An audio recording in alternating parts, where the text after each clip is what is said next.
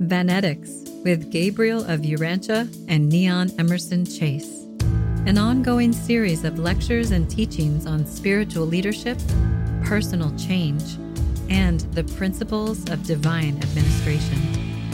Part of the curriculum of the University of Ascension Science and the Physics of Rebellion. More information can be found at uaspr.org. This episode is titled Relationship with God as Deity, as Father, as Friend, Higher Relationships with Each Other. Here is Gabriel of Urantia. Relationship with God as Deity, as Father, as Friend, understanding positive and negative energies, male, female, genders, feeling the presence of God in the Trinity circuitry, the absolutes of cosmic gender in relationship to triunity and triodity. On a human perspective, I give my opinion. The Urantia book says that throughout time and space and all the inhabited worlds, all the higher beings of all the trillions of inhabited worlds call the first source and center the universal Father. At some point in your evolution and your spiritual ascension, you begin to know God as a Father. A father can be both father and friend to his children, as us parents know, but he has to be first and foremost Father above friend. What's the difference? A friend will overlook one's faults and not try to change you, whereas a father has the responsibility of raising the child, and God the Father is our eternal Father, raising us until finality, which can be over a period of several million years. Hopefully, by then, we will be perfect in every aspect as an ascending mortal who has reached finality status, who is then sent back to the evolutionary worlds of time and space to raise all of the children that he had, talking about male finalities here, when he was in human form and procreated sons and daughters on many planets of time and space. And so your responsibility continues. Once you have children and you remain their spiritual elder, then you're always responsible for them forevermore. The Urantia book teaches very clearly the difference between positive and negative energies, which coordinate those energies with celestial beings of all different types, including angels, of course. They are either positive, which we can consider on this very low level, on an evolutionary world, male energy, and negative, female energy. Not that one is better than the other, but each is unique and has a different purpose, and both complement each other. Billions of people want a relationship with God, or they don't want any relationship at all. Or they want a relationship with God in their own different and individual way. So they all relate to God differently. As the verse goes, many paths to God, many ways to God. That's true, but there is a higher way, and the highest way. Here we live on a fallen world, where there are so many paths. Some want to relate to only God as a force or as an energy, and don't relate to God as a personality. In order to relate to God as a father, you have to understand God as a personality, meaning the first and primal personality, the great and first I am. It is God who bestows personality to us, the first personality. And part of him is given to each and every one of his free will creatures, human mortals and non-human mortals, celestial beings of all various kinds of orders. All are given parts of the personality of the great and one I am, God the Father. Relating to God as a friend can be good or bad, depending upon the ascension of the soul who's relating to God that way. For instance, some see friends as those that you can take from and get from. So in this sense, God as a friend becomes someone you can come to when you want something, not when you want to give something. God then becomes your great giver. But a true friend is someone who gives to the other friend, not takes from the other friend, and who stands by that friend through thick and thin. So if you are a weak friend and a taker, your concept of God will always be weak. And you can never learn to trust God because deep down inside, you don't trust yourself because you're a taker. And you can never trust another person either. So you can never trust really another friend. You don't trust them because you're not trustworthy. Some only want to see God in nature, but not inside us, not inside you. So you cannot hear then the voice of God within you because God is always outside you. And something else has nothing to do with you. I've heard it said so many times, well, my church is out here in nature. My God's out here in nature. Yes, that's partly true, but not totally true. God is not only in you, which you have to realize, but God's also in you, and in you, and in you, and in all who you meet. Until you understand that truth, guess what? You will not hear God speaking to you in a very clear, decisive manner through someone else. God can speak right to you, particularly those that are ascended spiritually higher than you. God uses them as instruments to speak to you. Yes, God at times can use a little child to speak to you if you're open to listen and hear what the child is saying. And God would definitely speak to you through an ascended master, a human soul, or a friend that knows more truth about a certain thing than you do. God friendships, very important. So you miss God talking to you if you don't understand that God talks to you through others. You miss God 50% of your day, maybe more, particularly when you are hard of hearing and you think you know so much because you're always talking, not listening. Today on earth, there's quite confusion between the male and the female genders. The imbalanced man is afraid to become more feminine, more creative, more artistic, because they see creative men and artists as too feminine. Back in my neighborhood, we called them sissies. I told you the story of my father. He was a macho man, a Marine, steel worker. And when he heard I was going to the Pittsburgh Playhouse acting, he called me to his side and said, "Son, I heard you're going out there and going to school with all those sissies." I quit. Next day. That was a big mistake on my part and a big mistake on my father's. In slang talk, men can be described in the nature Indian astrology as wolves, and women in the nature of cats. And there's a lot of truth to that.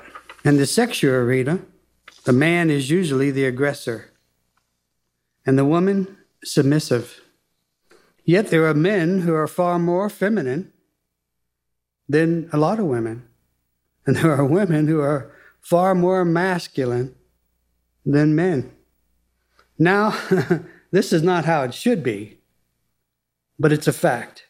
When there was broken circuitry of the Trinity circuits happening in the fallen mind of mortals, there's broken circuitry between father circuits, son circuits, and mother circuits. The Trinity circuitry. Here, the Trinity is broken. A woman should not become a soldier. It's turning women into wolves. It is teaching them to fight.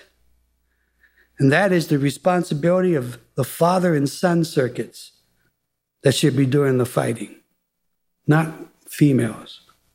The woman, to be a true ascending daughter, needs to become more soft and vulnerable.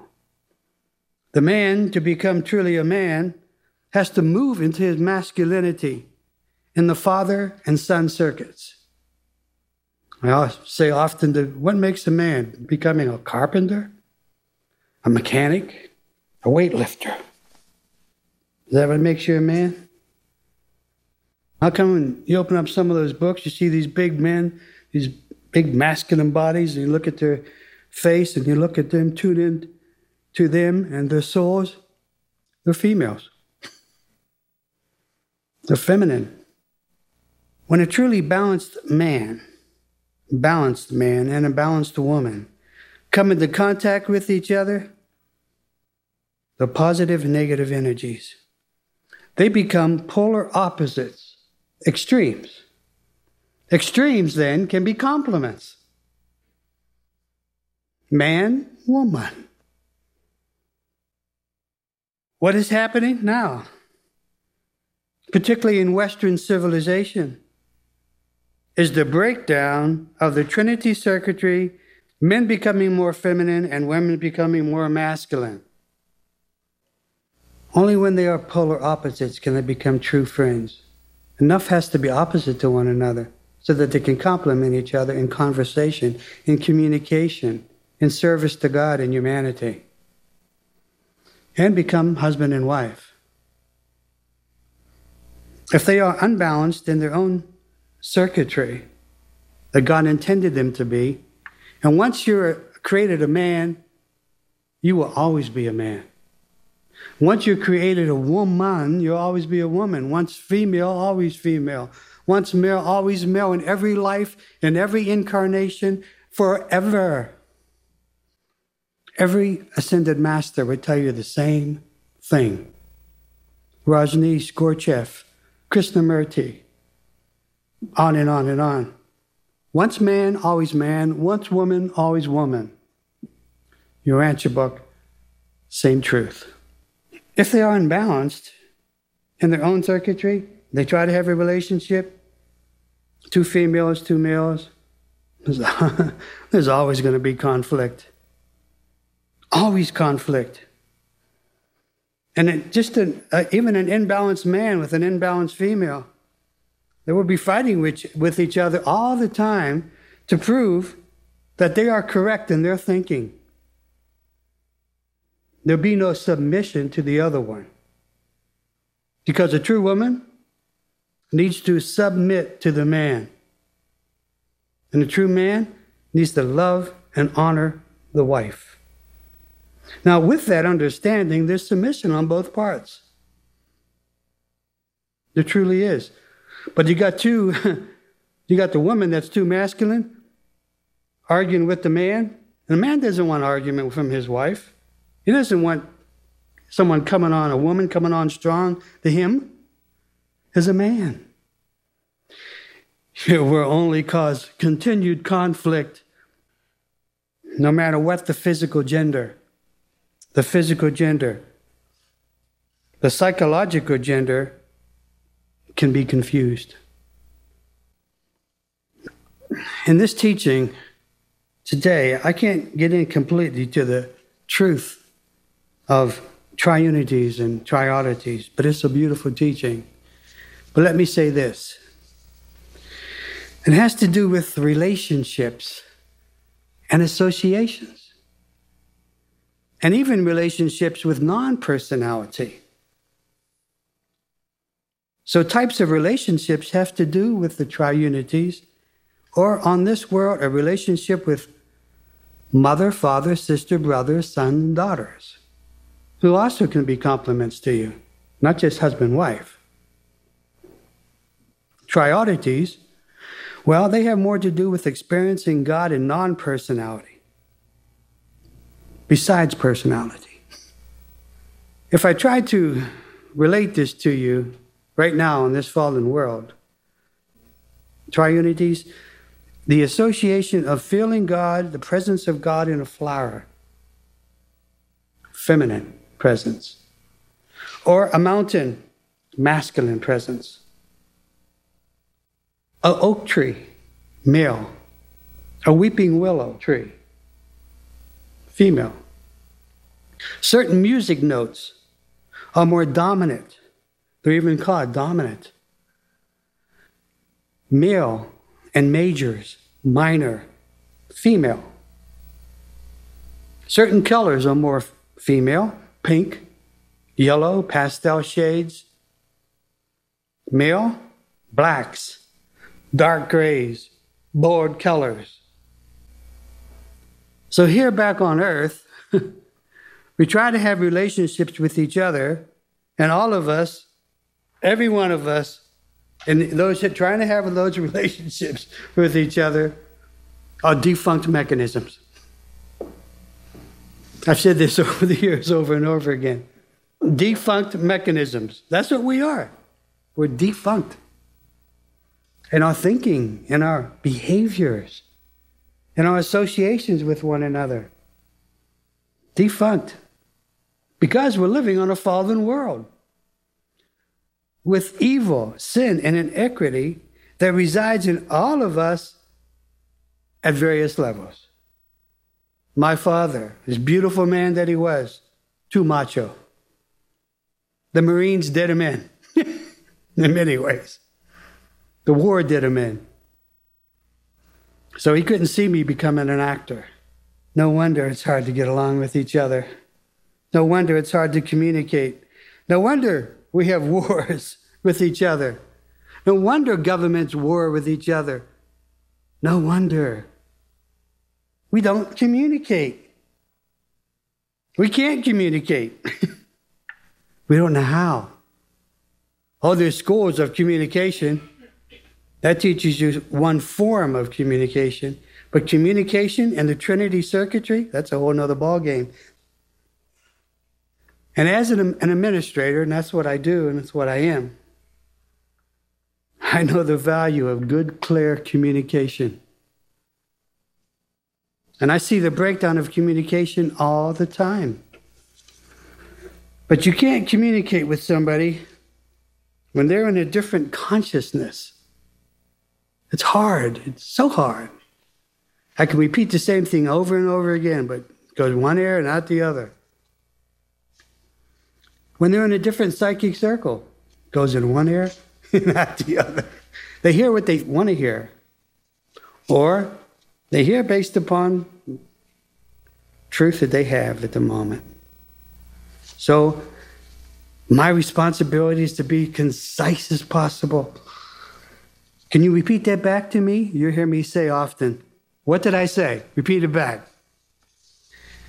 And so hopefully in life, you do find the polar opposite.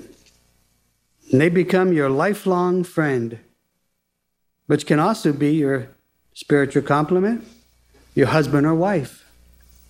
Hopefully that will happen for you. You find, if you're female, a balanced man. And if you're a male, a balanced woman. A complement. But even then, you got to continue growing spiritually or the communication will break down. So this thing about till death do us part, forget about it. There's no till death do us part unless both are growing spiritually together. And the male more than the female. Because the male's responsibility is to be father, son, leader, teacher to the female. That setup is in paradise. So the moment the communication breaks down and continues to continue breaking down, Separation and divorce is inevitable. Inevitable. It has to happen.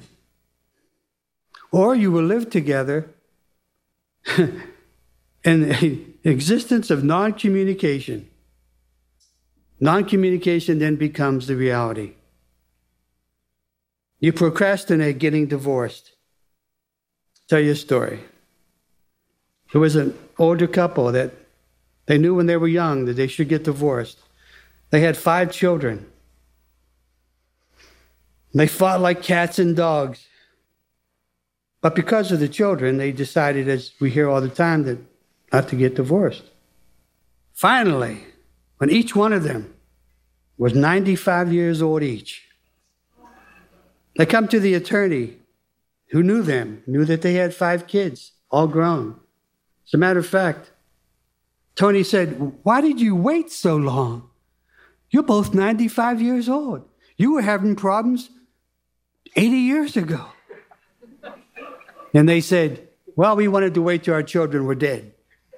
That is the height of procrastination. The moment communication breaks down, and your marriage is over. If you can't communicate, you don't have a marriage. You might have sex, but that's not a marriage. Don't confuse sex with marriage. 2 different things. Marriage is the complementary relationship spiritually between 2 people. That's what true marriage is. It's not getting married by the Justice of the Peace in Las Vegas. It's not even getting married by a minister here in Western civilization. It's communication and a commitment to each other. That's what it is. And continued commitment, continued communication. When that breaks down, marriage is gone. Let me close with this Urantia book quote from page 1262, which nobody is going to understand when I read it, because you're going to have to digest it. But if you go to page 1262, you can read it again, over and over again. The 3 absolutes of potentiality are operative on the purely eternal level of the cosmos. Hence, never function as such on sub-absolute levels. On the descending levels of reality, the triodity of potentiality is manifest with the ultimate. And upon the supreme, the potential may fail to time actualize with respect to a part on some sub-absolute level, but never in the aggregate. Isn't that easy? Because if your understanding of a friend is what it should be, then God truly is a friend. Thank you, and God bless you. Vanetics with Gabriel of Urantia and Neon Emerson Chase. An ongoing series of lectures and teachings on spiritual leadership, personal change, and the principles of divine administration. Part of the curriculum of the University of Ascension Science and the Physics of Rebellion. More information can be found at uaspr.org.